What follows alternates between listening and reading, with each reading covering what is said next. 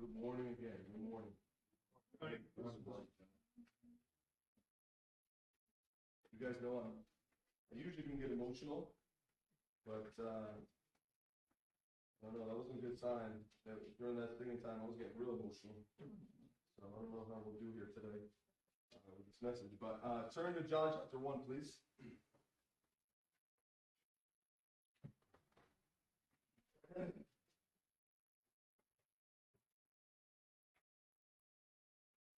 John chapter 1.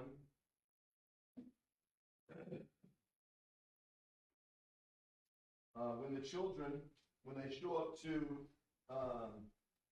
at the beaver's house, and C.S. Lewis's book, The Lion, the Witch, and the Wardrobe, they are very distraught because their brother Edward, right, has fallen under the spell of the wicked witch, is employed in her service in virtual slavery. The children want to race off and begin a battle with the witch in an effort to rescue their brother. But the beavers, they have a better plan. First, they advise, we have to find Aslan, and then we can follow his lead. Mrs. Beaver explained it with these simple words. Once he's with us, then we can begin doing things. In a way, that's the supposition behind the entire Gospel of John. We're a mess on this planet. And sometimes we're a mess in our own lives. The evil one, he holds sway over the ebb and flow of the world events, and he often holds sway even over our own lives.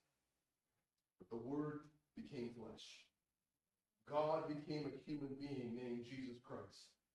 Now that he's with us, we can begin doing things. John chapter 1 is full, rich with all kinds of truth regarding Christ. And this season, I've just been meditating on 3 verses we're going to look at this morning. But it's just verse 10, 11, and 12. Verse 10, it begins this. He was in the world, and the world was made through him. And the world did not know him.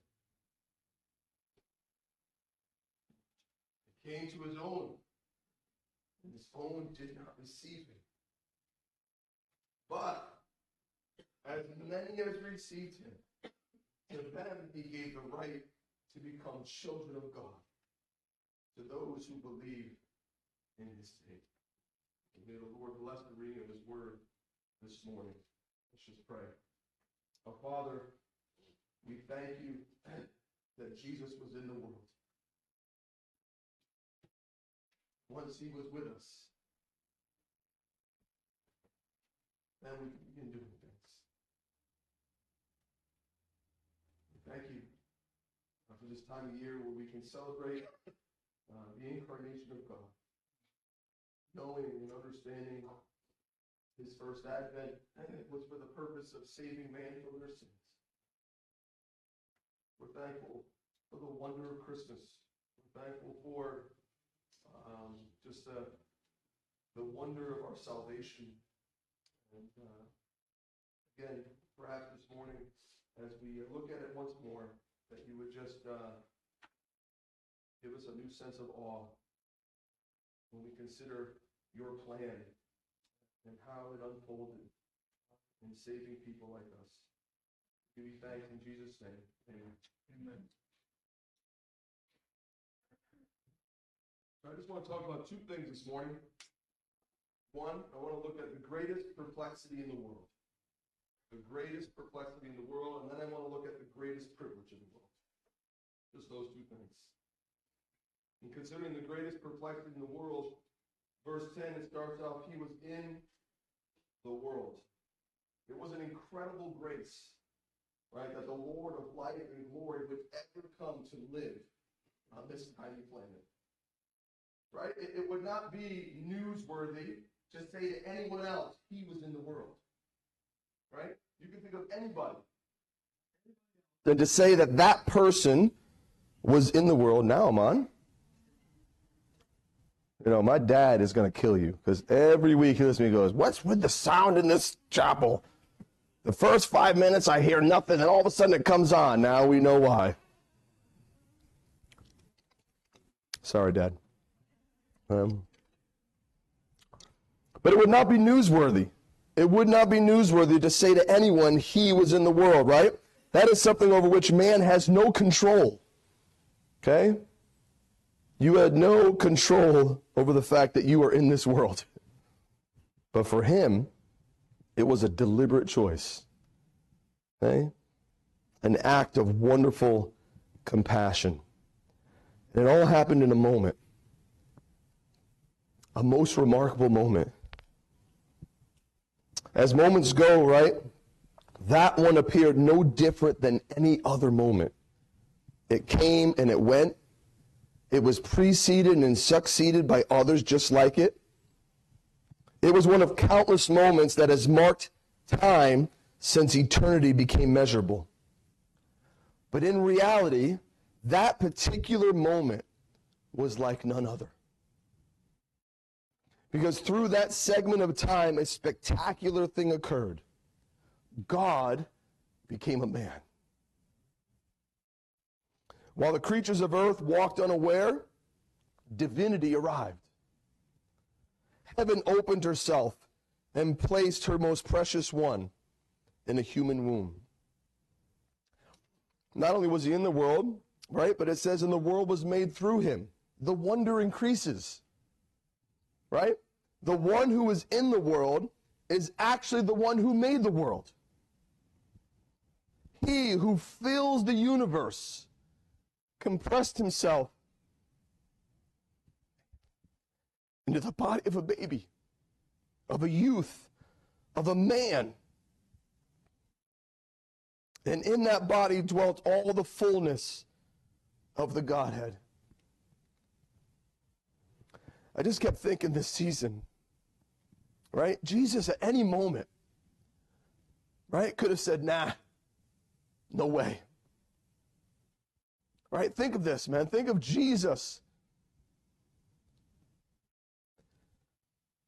Bigger than the universe. And his father says, yeah, I want you to enter that embryo. Nah. Nah.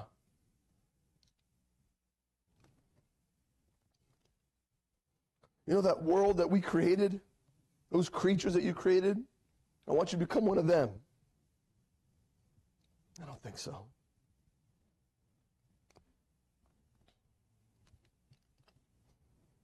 The omnipotent, in one instant, made himself breakable. He who is spirit became pierceable. He who is larger than the universe became an embryo. He who sustains the world with a word chose to be dependent upon the nourishment of a young girl. Consider for a moment God as a fetus. Holiness sleeping in a womb. The creator of life being made. Why didn't Jesus just quit? Why didn't he give up? As he's developing inside this young girl's womb, why wouldn't he just like, listen, no, I'm going home. I'm not doing this. And it's not even that he was in the world, right? And that the world was made through him, but it says, and the world didn't even know him. The Creator neglected. Emmanuel ignored. This was the case of inexcusable ignorance. The creatures should have recognized their Creator. Sinners should have been struck by his sinlessness. They should have known by his words and his works that he was more than just a man. But Jesus never gave up. He never quit. It says he came to his own, and his own did not receive him. See, John here, John heightens the irony of the world not knowing Jesus. There's actually a word play here in Greek. The first his own, he came to his own, is actually in the neuter sense, refers to like his own property or his home. Remember, Rob Brennan was actually here earlier this year, did a beautiful job sharing how very well could be that that very inn that Mary and Joseph tried to get in, there was no room for, it could have belonged to Jesus. If they had followed with the year of Jubilee and all the laws regarding that, very well could have been his very own property. But we know at least that it was in the sense that he made it. Right? But the idiom here, came to his own, it means to come home. Now it's been said, right? Home is where, when you go there, they have to take you in. Right? I mean, if no one else is going to take you, who will? You're home.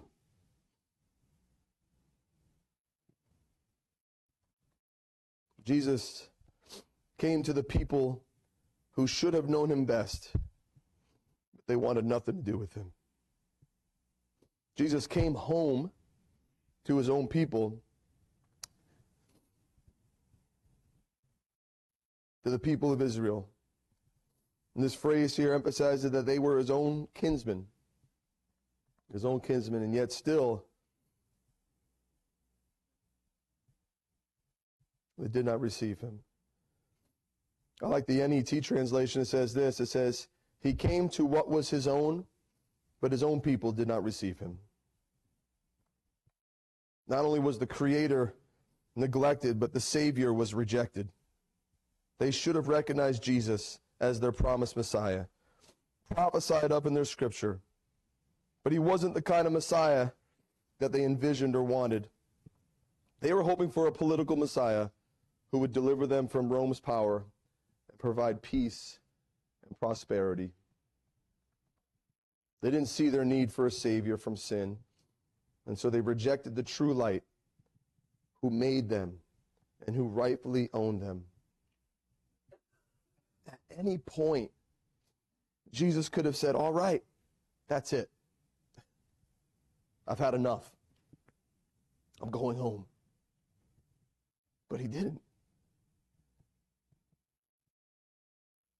It's amazing to me. I won't share the entire story again because some of you heard it, but I was sharing a story at the celebration night of a time where we have a rabbit, and the rabbit got out of its cage, and Elijah was trying to get the rabbit back to its home.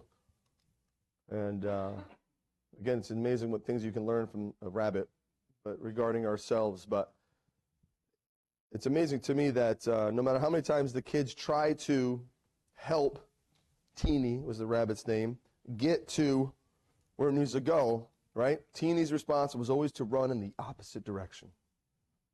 And that's what we did. That's what God's own people did. He came to save them. He said, no, and they just turn and they go the opposite direction. And what's amazing to me is, why didn't Jesus say, okay then, that's it. All right, I've had enough. But he didn't. What we see in verse 12, I think, is the greatest privilege in the world.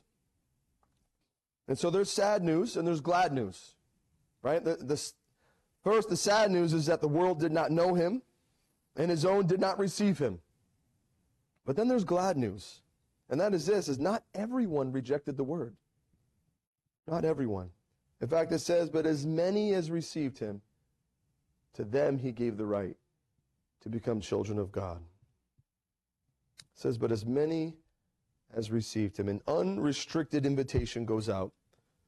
It is for Jews and Gentiles alike. The sole condition is that they must receive him. The Redeemer must be received.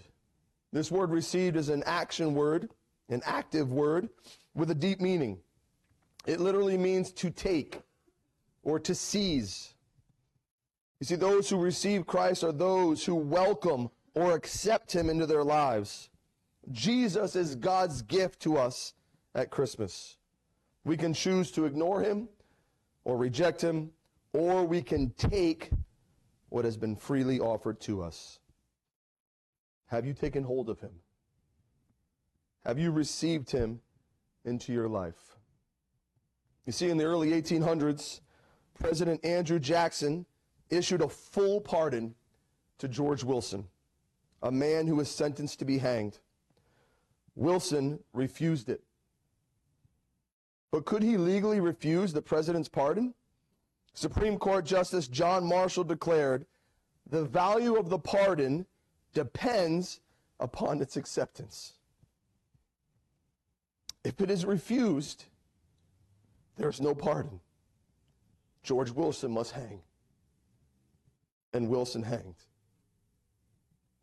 You see, to pardon everyone's sin, Christ shed his blood on the cross. The price was paid. But each individual must first receive this forgiveness. And it says, to them he gave the right to become children of God. What an undeserved honor, that rebel sinners should become children of God through a miracle of love and grace. The right that John used here means a legitimate claim. Much like a birth certificate proves that you are the child of your natural father. The fact that those who believe become children of God means that all people are not God's children by natural birth. To become God's child requires a spiritual new birth. It says, even to those who believe in his name. You see, the terms could not be simpler. Authority to become children of God is granted to all those who, by a definite act of faith, receive Jesus Christ as their Lord and Savior. His name refers to all that Jesus is in his person as the eternal Word made flesh. It refers to all that he did by dying on the cross as the substitute for your sins. Believing in his name means that you stop relying on your own merits and works as the way to approach God, and instead you rely totally on what Jesus did for you on the cross. It means that when you stand before God, your only hope for heaven is not your good works, but rather that Jesus died for your sins, and you are trusting in him alone. Often when I share the gospel with people, they tell me that they have received Christ because they think that they're receiving Christ when they take the communion wafer. But when I question them on why God should let them into heaven, they say that they've gone to Mass and confession, they've lived a good life, etc. But the Bible makes it clear that receiving Christ means to rely on him totally as the payment for your sin. Taking communion and going to Mass or doing penance can never qualify you for heaven.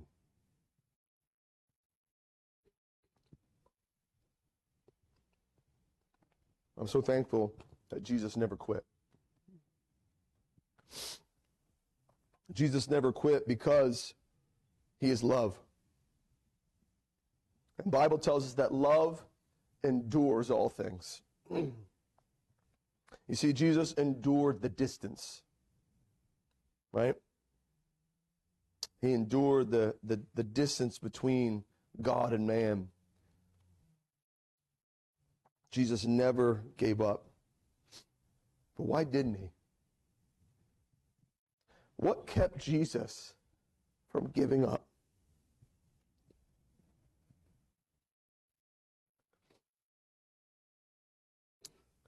I wonder if Lee Ielpi understands the answer. Some of you may have heard this story. Lee Ielpi is a retired New York City firefighter. He gave 26 years of service to the city.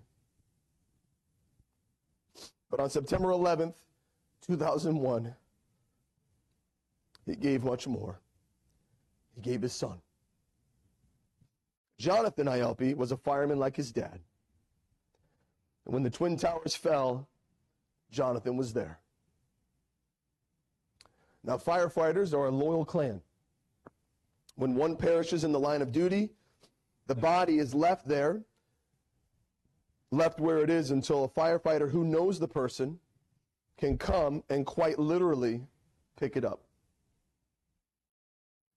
Lee made the discovery of his son's body his personal mission. He dug daily with dozens of others at that 16-acre graveyard. 3 months. 3 months after the disaster, his son was found. And Lee was there to carry him out. He didn't give up. He didn't quit. He refused to turn and leave. Why? You see, because his love for his son was greater than the pain of the search.